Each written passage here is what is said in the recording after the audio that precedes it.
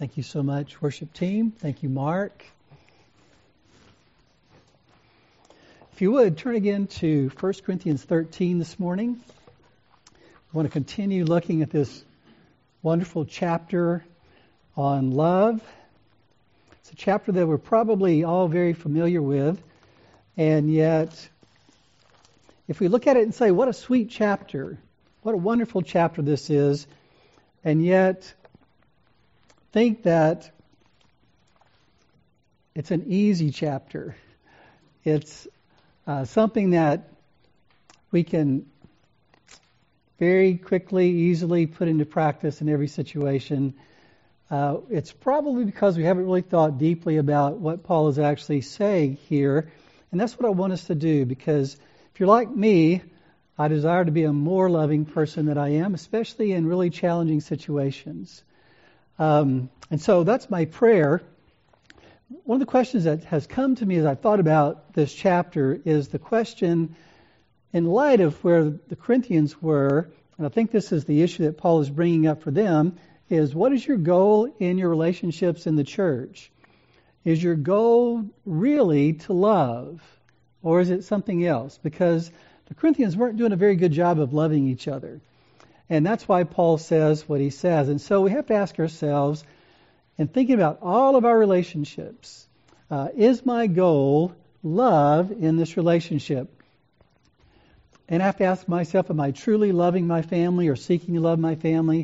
Am I truly seeking to love in my work setting or in my neighborhood? Am I truly seeking to love my friends? Truly seeking to love my enemies? Whoever those might be, in whatever way I might feel like they're an enemy. And the ultimate goal of what Paul is going to say here is that all the truth that they've heard as Christians and all the truth that we've heard as Christians is ultimately to move us to love God and to love each other. And if the truth we know doesn't move us to truly love, then there's a disconnect somewhere. There's something that awry in how we're looking at the truth and applying that truth in our lives. As I mentioned last week, there's a popular cultural slogan now called "Love is Love." I kind of relate that to the idea of pizza is pizza. It's not really a definition of what love is. It's almost a way of saying, let's not define it. Let's not give any boundaries to it, because the definition basically puts boundaries around things and says this is what this is and this is what it's not. But to say love is almost like saying anything I call love is love. There's no boundary on it. And that's the way people are using it and talking about it in this day and time. But God says that love, the love that He calls us to, is a very defined thing. It's a very clear thing. So clear that He could say, if you don't love this way, then you aren't my child. And so it's a very definite kind of thing. So let's read again 1 Corinthians 13, these 13 verses, and think about it again today in light of our own relationships. In verse 1, it says, if I speak with the tongues of men and of angels, but do not have love, I have become a noisy gong or a clanging cymbal. If I have the gift of prophecy and know all mysteries and all knowledge, and if I have all faith so as to remove mountains, but do not have love, I am nothing. And if I give all my possessions to feed the poor, and if I surrender my body to be burned, but do not have love, it profits me nothing. Love is patient, love is kind, and is not jealous. Love does not brag and is not arrogant. It does not act unbecomingly. It does not seek its own, is not provoked, does not take into account a wrong suffered, does not rejoice in unrighteousness, but rejoices with the truth, bears all things, believes all things, hopes all things, endures all things. Love never fails. But if there are gifts of prophecy, they will be done away. If there are tongues, they will cease. If there is knowledge, it will be done away. For we know in part, and we prophesy in part. But when the perfect comes, the partial will be done away. When I was a child, I used to speak like a child, think like a child, reason like a child. When I became a man, I did away with childish things.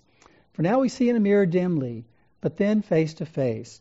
Now I know in part, but then I will know fully, just as I also have been fully known. But now faith, hope, love, abide these three. But the greatest of these is love. This is the Word of God. So we highlighted last week, you can kind of break this chapter up into three sections. The first section is where, in the first three verses, Paul talks about how love is the priority and it's actually essential to anything that truly glorifies God and is truly commendable in life. The next section is about the excellence of love. Final section is about the permanence of it. This morning we're going to start talking about the excellence of love, and Paul pictures for us what love looks like. Now, he's not saying everything in this chapter that could be said about love. There are a lot of things the Bible says about love that need to be brought in. But what Paul is doing here is, as I said last week, he's not just giving a chapter that you can use at a wedding, even though you can and should, but he's giving a rebuke to the Corinthian church because they're not doing these things. They're not loving. They're elevating spiritual gifts. They're elevating certain men. They're abusing each other by taking each other to court and eating and hoarding food at the Lord's Supper and doing all kinds of things in which they're not loving each other. And Paul is basically calling them to repentance and calling them to get a fresh vision of what it means to do what Jesus said. Jesus said, "This is my commandment," meaning of all the things that I'm calling you to be and do, it's summarized in love one another. And so love is very much what God calls us to and what is so important. It's almost as if Paul is saying in those first verses, he uses the personal pronoun I. If I do these things but I don't love, then I'm nothing.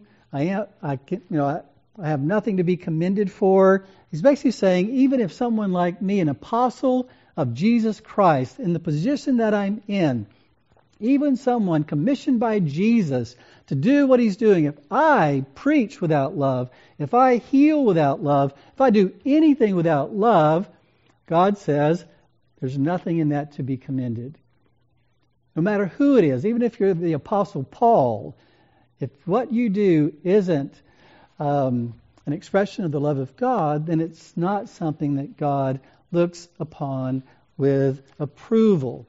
So Paul is essentially saying, if this is true for me, it's true for everyone else as well. It's interesting, Jonathan Edwards, in preaching on this chapter, basically argues that the great duty of Christianity is love. And it's actually what the Bible talks about when it says be holy. That holiness is love. You can't be holy and not be loving, which is different than the way I grew up. Because there were plenty of people that talked about holiness in such a way that really weren't talking about love. They were just talking about not doing certain things and staying away from certain people, and they weren't talking about love. And so Jonathan Edwards highlights the fact that love is really what Christianity is about. So today we want to begin looking at the definition of love that we find in Scripture and how Paul describes it here. One of the things that's interesting is that we often say, this love is agape love. And it's because the Christians used, obviously by God's direction, the Greek word agape for this Christian love because it was one of those Greek words that was seldom used. And so it was a word that they could use and give it the meaning, the content that it needed. And yet so many times we think if I just see the word agape and I see that love, it must mean the love of God and the Christian love. But that's not necessarily true when you look at how it's used. In John 3, for instance, it says, "For God so agape the world." Then it goes on to say, "And men agape the darkness rather than the light." So you can love the world as God does, or you can be a sinner who loves the darkness. And that same word agape is used. And yet we also talk about it in terms of loving the undeserving. And yet it says the Father, later on in the chapter, agapes the Son. Does the Son not deserve the Father's love? No, he does. And so it's one of those things where I just bring this up to say, just using the word, we can say, well, whatever that word means and however it's used in Scripture is what it means to have Christian love. It's not exactly true because we might put in there loving the darkness and things like that. So how do we determine what that word is to be filled with? And how are we to understand how it's used? Well, God defines what love is. Because the Bible says God is love. The cross defines what love is because John could say we know love by this, that He, Jesus, laid down His life for us. And the Bible itself, when it commands what it commands, defines love for us. That's why Paul could say in Romans 13, he who loves his neighbor has fulfilled the law.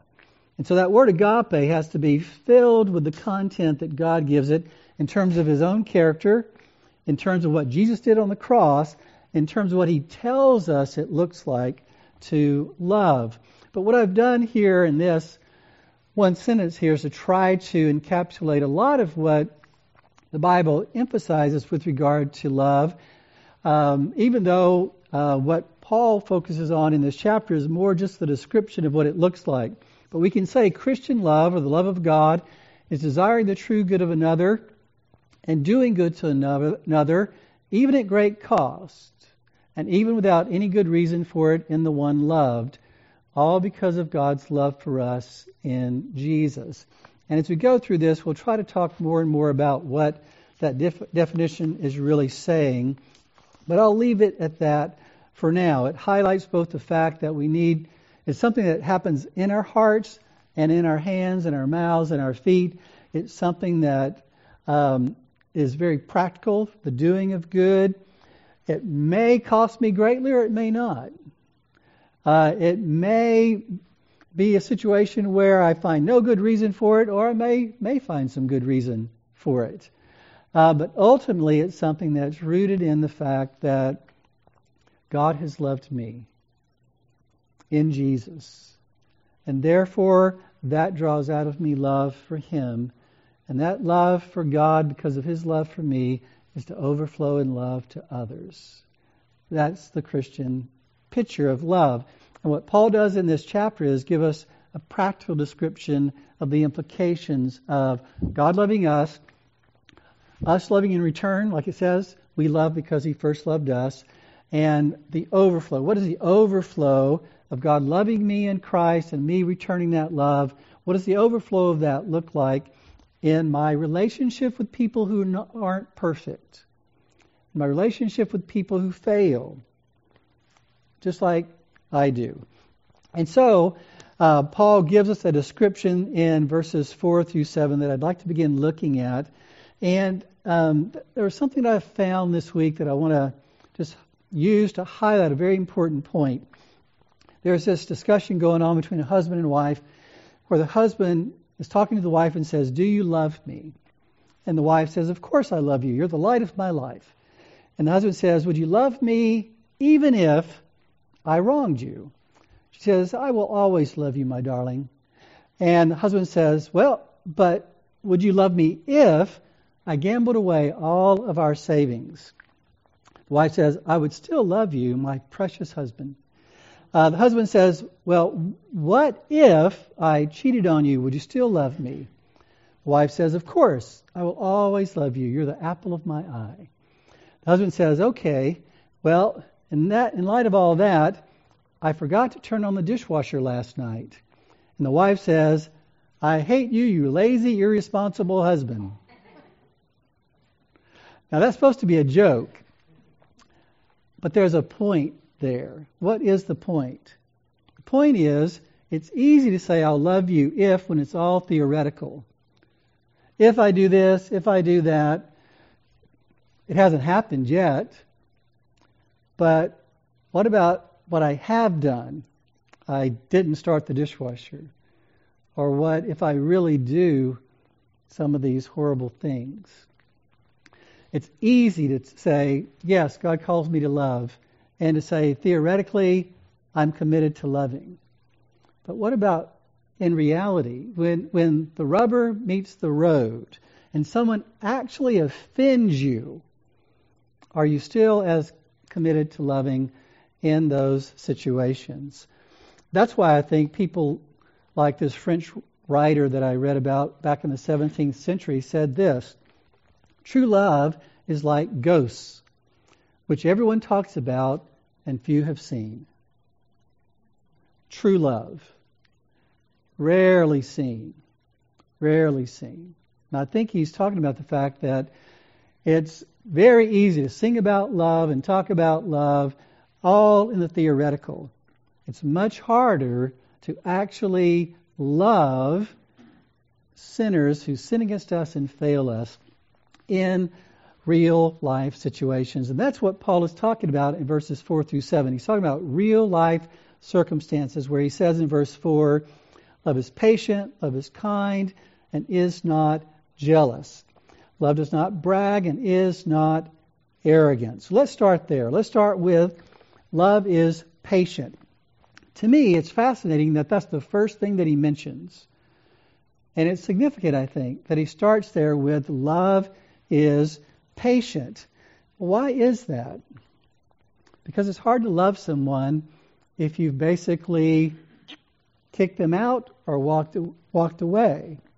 I told you the story about this Hebrew traditional story about Abraham. You might remember where Abraham's sitting at his tent. It's at the end of the day. This old man comes along. He's tired. He's hungry. Abraham says, come on into my tent and let me feed you and give you a place to stay for the night. And so the old man comes in, and Abraham has fixed this meal for him, and they're about to eat. And the old man just begins eating without praying. And Abraham says, wait a minute. I noticed you didn't pray. Do you not worship God? And the old man says, the only thing I worship is fire.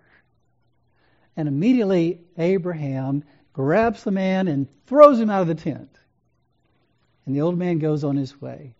Well, not long after that, God comes, in the story, God comes to Abraham and says, where's that old man that you welcomed into your tent a little while ago? He said, I forced him out because he did not worship you. And the response, according to the story, is God says, I have suffered him. I have suffered him these 80 years, although he dishonors me. Could you not endure him one night? That's what we're talking about when we talk about the issue of patience. Suffering someone's dishonor by continuing to do them good and not just kicking them out of the tent. The word for patient means long suffering. Suffered him 80 years, and you couldn't suffer him one night.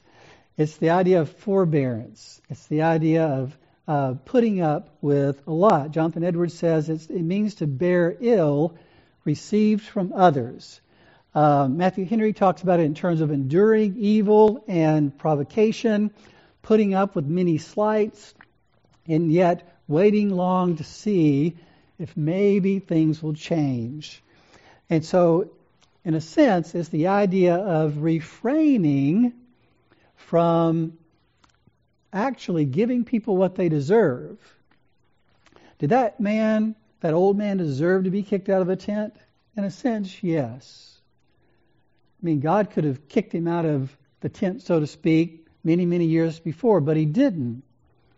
There was patience exercised. So the point, I believe, of the idea of patience here is to don't give people what they deserve for their sin and failure.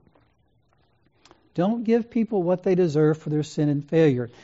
I think Matthew 18, you might remember the story where this man owes this king an amount of money he can never repay. And so the man comes, he's actually brought before the king. The king wants to settle the accounts, and this man can't repay. And so what this man says is, he says, have patience with me, and I will repay you everything. Now, obviously, he was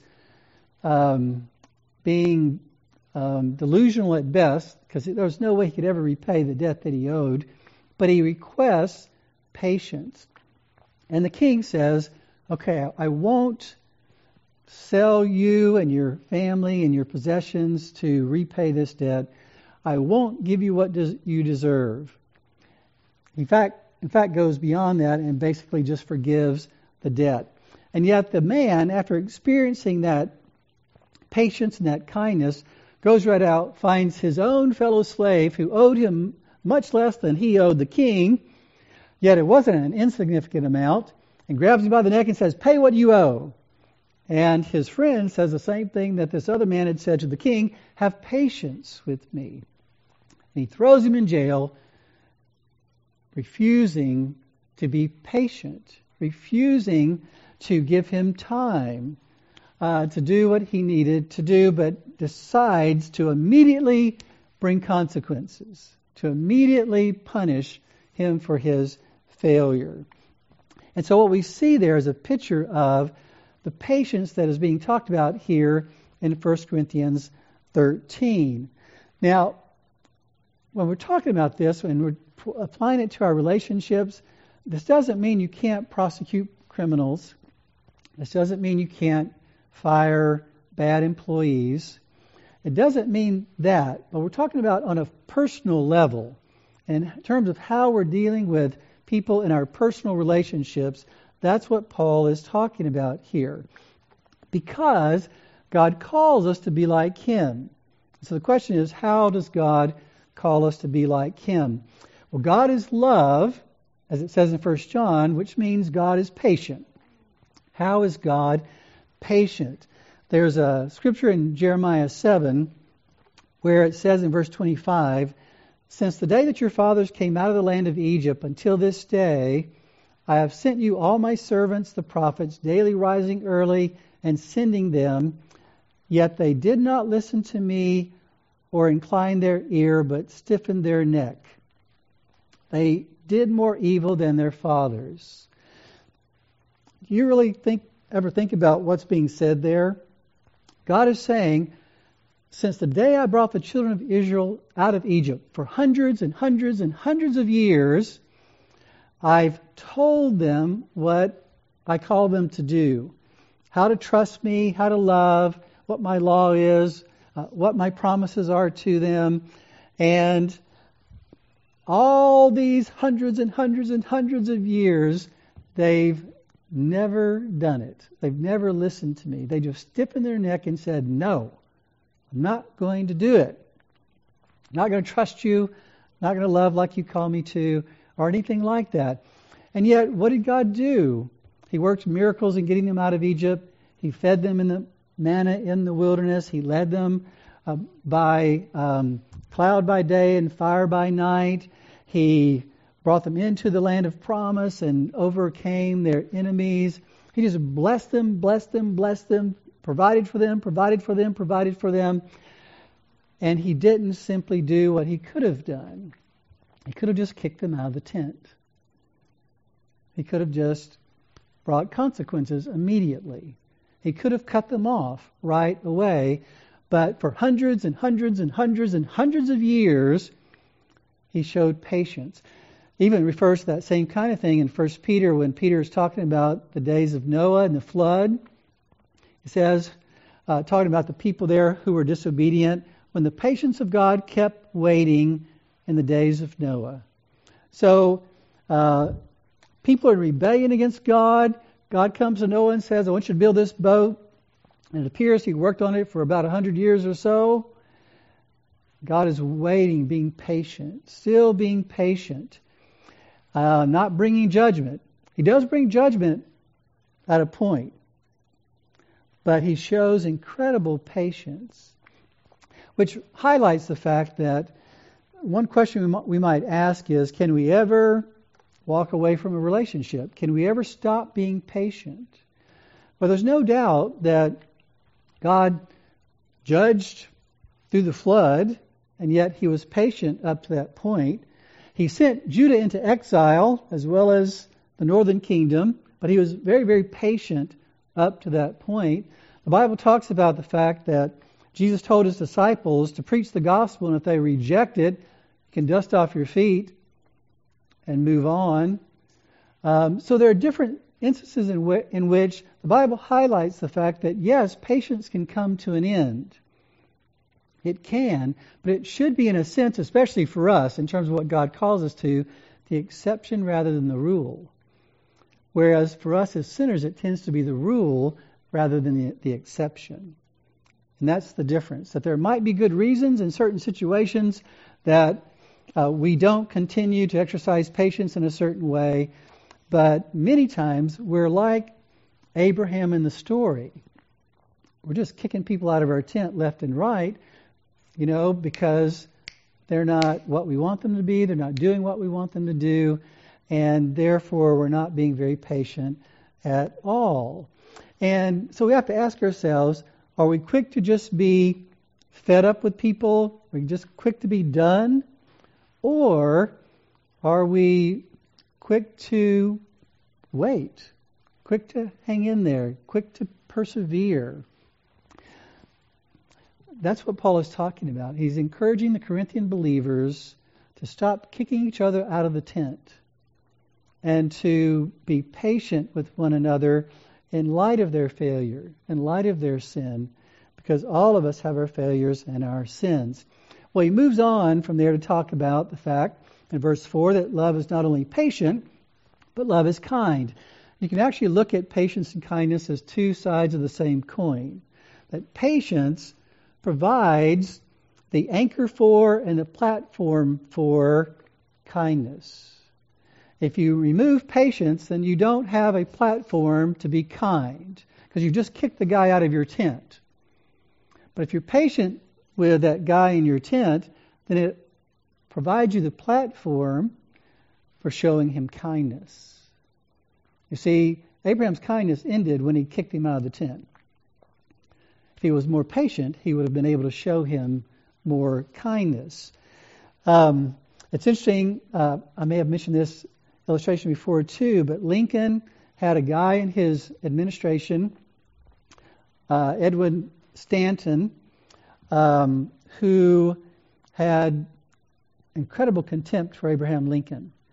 He denounced his policies. He called him a cunning clown, even called him the original gorilla. He just tried to embarrass Abraham Lincoln, make a fool of him, and oppose him in every way he could. And yet when the time came, Abraham Lincoln actually appointed him to be his minister of war, because he was the best man for the job. And he showed him every courtesy. And when Abraham Lincoln was shot, Edwin Stanton looked at him lying there, and he said, "There lies the greatest ruler of men the world has ever seen." And so Lincoln was incredibly kind to Edwin Stanton. His patience with him provided the platform for that. He didn't kick him out of his administration. He let him be a part of that, and he actually appointed him to very significant roles. The word for kind means to be kind, but also means to be merciful, which is interesting because the idea of mercy is the idea of not giving people what they deserve, which means inherent in our doing good to other people is not giving them what they deserve, but showing them grace, being kind to them in spite of the fact that they don't deserve it. Because how do we often reason? Well, I don't think they deserve that. Well, that's the whole basis for kindness, is being merciful, not giving them what they deserve, but doing good to others anyway. And that's why Jonathan Edwards talks about this being free to do good to others, or freely doing good to others. Matthew Henry talks about it in terms of seeking to be useful. This kindness not only seizes on opportunities of doing good, but searches for them. We don't only do good to people if it happens to be an opportunity, but we actually look for that opportunity. And that's very challenging, especially when you think about those that we consider our enemies, or those we don't really want to do anything good toward.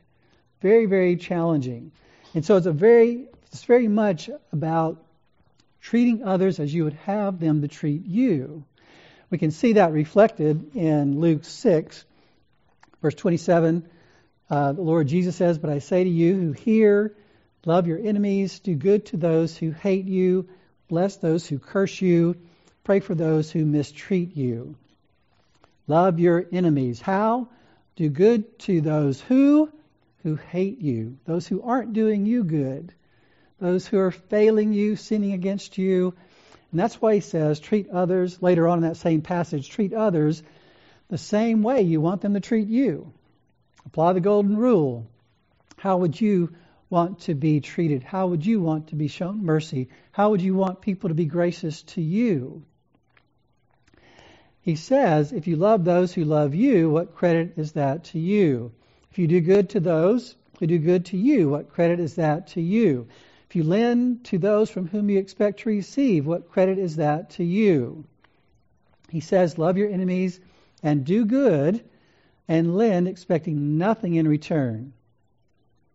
That's how we often operate is, what am I getting back from this person? What am I getting out of this relationship?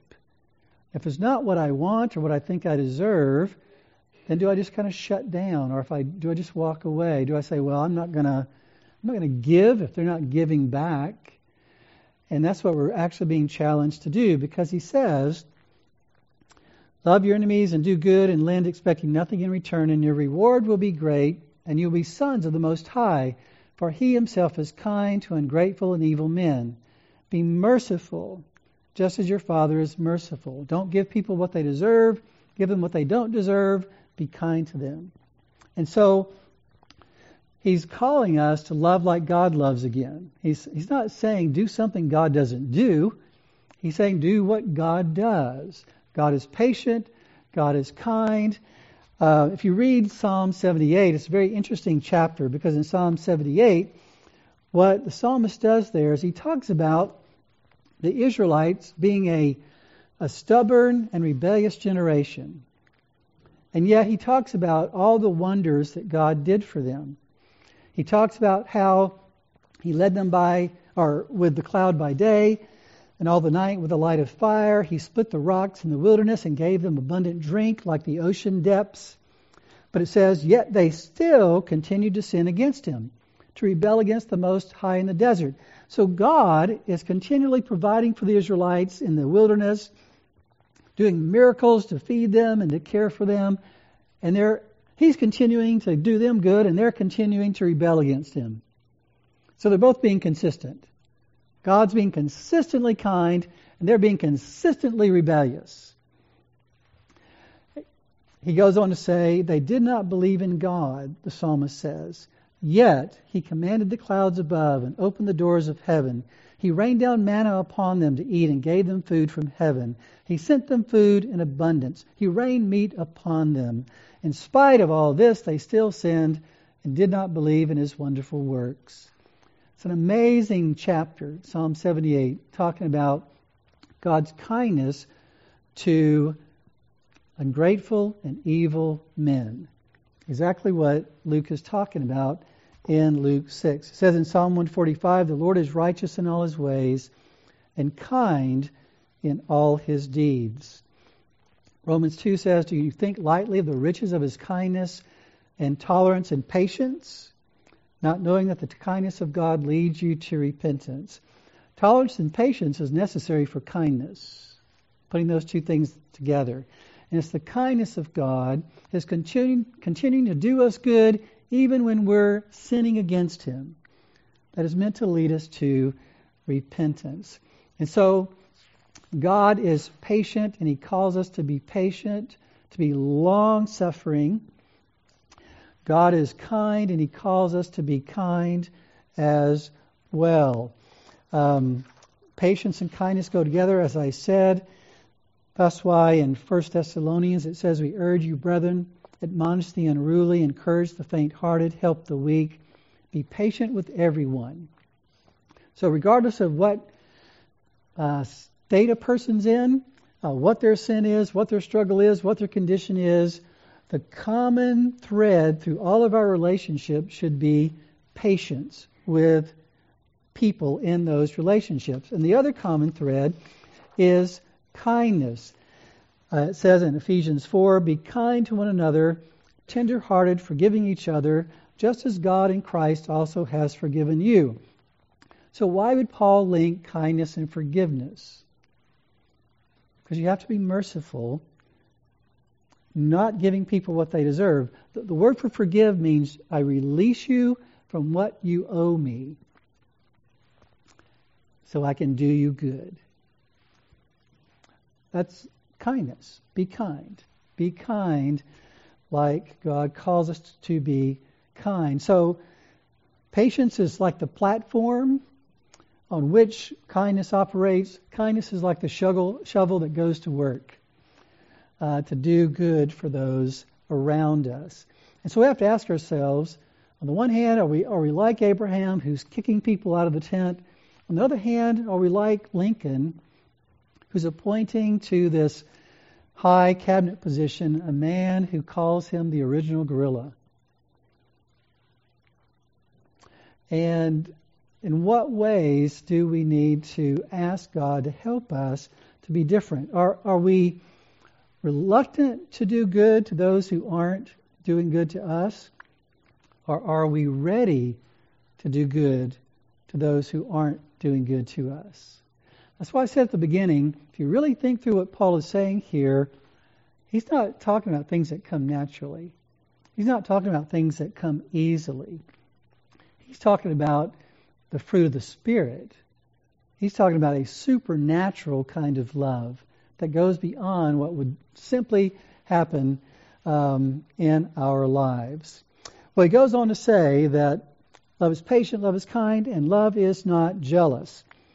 It's not surprising that Paul would talk about patience and kindness, because we've talked about how those things work together.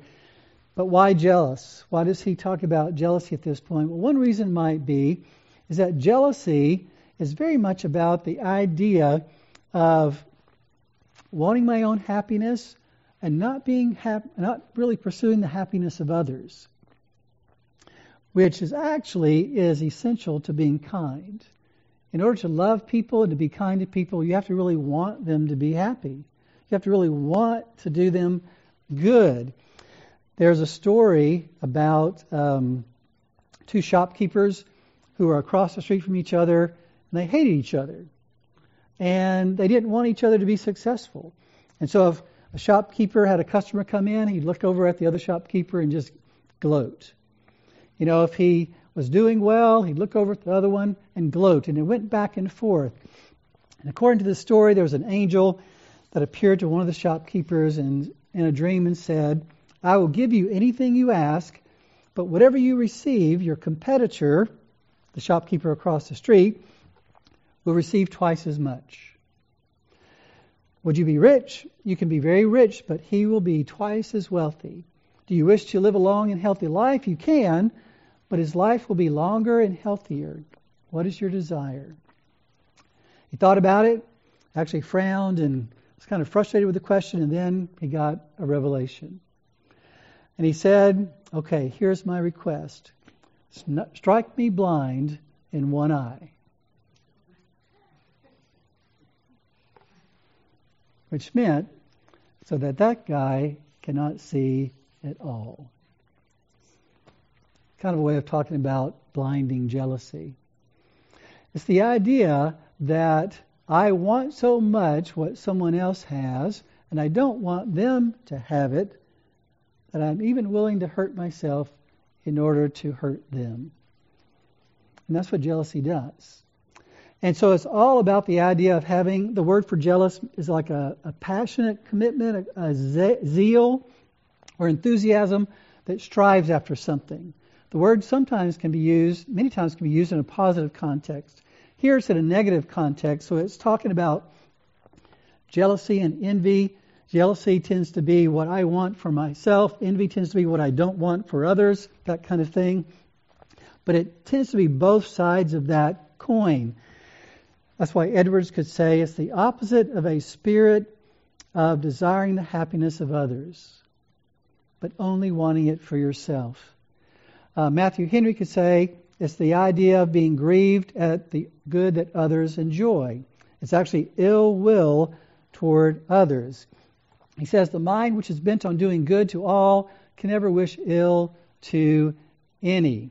And so on the one hand, it's wanting for yourself what other people have, and at the same time, it can be not wanting someone else to be happy or to have what they have. And that's why I would say the idea here is to be unhappy that others have what you don't.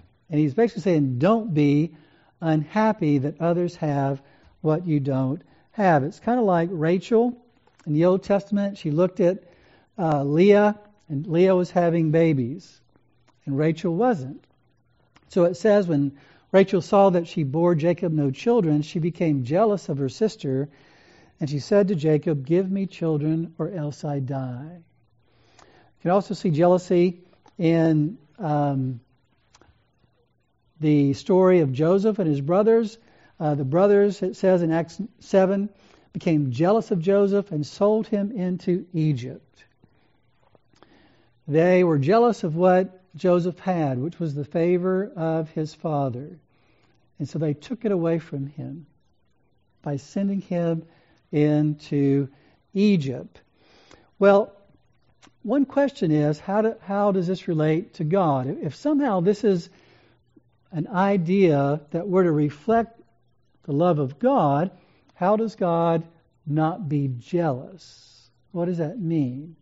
Well, I think the idea of whether or not I really want the happiness of others, or if I want my own private happiness, one way or the other, is very much at the heart of this. In John 15, the Lord Jesus talks about the fact that He's the vine and we're the branches. And He says something at the end of that passage that's interesting. He says, if you keep my commandments, you will abide in my love, just as I have kept my Father's commandments and abide in His love. These things I have spoken to you so that my joy may be in you and that your joy may be made full. Obviously, there is nothing God needs from us to be happy. So it's not like God's going to take something from us and be happy by doing so. Because everything we have, He's given it to us, and He's perfectly happy in Himself. So it's not exactly like our situation. But it is like our situation in the sense that it all comes down to, do I not want the happiness of those around me? To the degree that I'm willing to take it from them if I have to, in order to be happy myself. Do I really care about the happiness of those around me? Do I care about the happiness of those who hate me, that do me wrong? That's the real issue of where the rubber meets the road, that don't love me like they should. God does not want to take away our happiness, but He wants us to have His own joy and happiness. I think that's the link between God's love and our love. Is that Jesus says, I've told you what I've told you, that you might have my happiness. And that's the spirit of not being jealous and loving, is that I really want the happiness of others, regardless of whether they want my happiness. Regardless of whether they're pursuing my happiness. And so jealousy becomes a thief. It becomes the thief that says, I want what you have so I can be happy, and I don't care whether you're happy or not. And so the question is, am I like the shop owner who would be glad to lose an eye if it meant that his rival wouldn't enjoy sight at all? But in some sense, he would be happy, but the other guy wouldn't be. The question is, do I resent the happiness of others because of what they have that I don't have? Or do I rejoice in the happiness of others even if I don't have what they have? That's a very convicting question. When you think about others and you think about what they have and the happiness that God has blessed them with, do you ever think, wow, I wish I had what they had? Or do I even go to the point of wishing that I actually could take away what they have? Do I resent the fact that they in some sense have what I don't have, whether it's people in their lives, possessions, positions of authority or whatever it might be, or even experiences. Well, that person gets to do those things, gets to enjoy those things. I don't get to. I wish I could do that. I wish I could do that even if I had to take it away from that person. It's a very exposing thing when you think about that. And the reality is, the way to fight that is to find our happiness in God, so that we don't think that our happiness is found in anything in this world.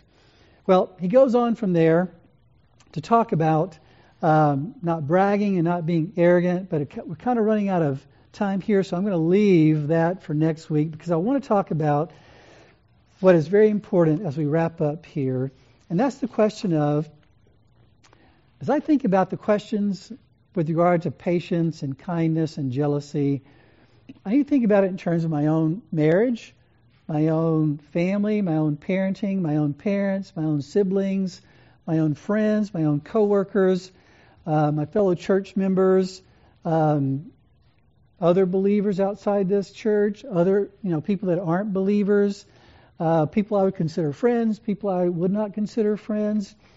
I need to think about all these things, these relationships in light of these questions, and ask the question, what do I do if I'm not loving like this in any of these relationships? What do I do? What is the response supposed to be to the exposure of my failure to one degree or another in various relationships to love with patience and kindness and not have the jealousy that Paul is talking about here? And we just have to remember that it all comes down to faith. At the end of the chapter, he says, what remains is faith, hope, and love. And when we get there, we'll talk about the fact that the key to the love he's talking about is faith. Because he says in another place, in Galatians 5, what matters is faith working through love, which means the way that I fight to be more loving is to increase my faith. The reason why I'm not loving as I should be is because I'm not believing what I should believe. The reason why I'm not being patient is because I'm not seeing God as patient as I should. The reason I'm not being kind is because I'm not believing that God is kind as I should believe. The reason I'm being jealous is because I'm not trusting God for the happiness that I should be trusting Him for. It's all rooted in my faith about God, about life, about what Christ has promised and done for me. And so it all starts with resting in Jesus. Whenever I'm convicted of not being what God calls me to be, I have to go there first and remember that Jesus lived a life of perfect love, and then He died on the cross for our lack of love for God and people. And therefore, I trust Him with my great failure to love. That's where it all starts. I have to rest in Jesus, His life, His death, His resurrection on behalf of sinners. That's why Paul could say, I live by faith in the Son of God who loved me and gave Himself up for me. So on the one hand, Paul could say, let all that you do be done in love. He could also say, the life that I live by faith in the Son of God who loved me and gave Himself up for me. I live resting in Jesus and what He did for me so that I'm not condemned when I read the fact and realize the fact that I'm not as patient as I should be. I'm not patient like God is. I'm not kind like God is. I am jealous. I do wish I had what other people have. I might even wish that other people weren't as happy as they are. And I see that, I confess it, and I rest in Jesus and know that there's no condemnation for those who are in Christ Jesus. But I move on from there, and I also put my hope in God to believe that He loves me perfectly. I don't need everyone else's love. I may want it, and we all do, but the only love I need is God's love. That is the only love we need. We're in real big trouble if we don't have that love. But if we have His love, then we're good. And that's why in 1 John 4 it says, we have come to know and have believed the love which God has for us. And then he goes on to say, we love because he first loved us. What is John saying? He's saying, we love not because we're being loved, not because we're great people and can do it on our own. We love because God has loved us. It's his love that makes the difference. That my hope is not in whether or not people love me. My hope is in the love of God for me and all that he's promised to those he says he loves. That's where our hope is. So our resting in Jesus and our hoping in God to love us perfectly forever is actually meant to free us to do the last thing, which is pursue. Pursue being more patient. Pursue being more kind. Pursue not being jealous. That's why it says in 2 John, and this is love, that we walk according to his commandments. So in one sense, in order to love, I have to rest in what Jesus did for me. In another sense, I need to put my hope in God loving me perfectly. But in another sense, I need to get practical. And I need to do what God tells me is the loving thing to do. What has he commanded me to do? And then I am to pursue that, resting in Jesus and hoping in God. That's how we respond to a chapter that, if we really understand it, is incredibly devastating for us before a holy God. Because it exposes how much we need a Savior. And it exposes how unloving we really are. And how far we have to go to really be like Christ. But the good news that should cause us to rejoice and to walk out of here not feeling condemned, but feeling hopeful and happy, is that Jesus has loved perfectly and died in our place. And he's given us the Holy Spirit, who says, I'm going to enable you to do what you cannot do on your own. It's a process. It's going to take time. And one day I'm going to fulfill that promise. So it's a hopeful thing. And so my encouragement for us this morning is think really hard about what Paul is really telling us about what love really looks like, and connect it with the God that we worship, and connect it to the cross, and connect it to the Bible. And ask God to help you, to help me to grow. To grow in our resting in Jesus for our failure to love, to grow in our hope in God for perfect love and not hope in people around us, and to grow in actually doing what the Bible tells us to do in all of our relationships. So let's pray. Father, we thank you for your word. We thank you that you give it to us because you love us and because you want us to enjoy your love and you want us to overflow in love to others. I just thank you so much that it's your heart of love that is ultimately behind, under, in, and over this chapter. And I pray on the one hand that we would be convicted where we're not loving as we should be, because we're not. But I pray that we would be encouraged to know that because of Jesus there's no condemnation, but there's also no complacency to stay where we are. And that there's hope to grow, to be enabled by your Spirit, to be more loving in our marriages, in our families, in our workplace, in our neighborhoods, in our world. And I pray that that would happen in my heart and life, in our hearts and lives, for the glory of your name, because you alone deserve the glory, and for the exaltation of Jesus. Because it's only because of him that we could ever hope to know your love and to love like you love. Please encourage our hearts and grow us in this, I pray. In Jesus' precious name we pray. Amen.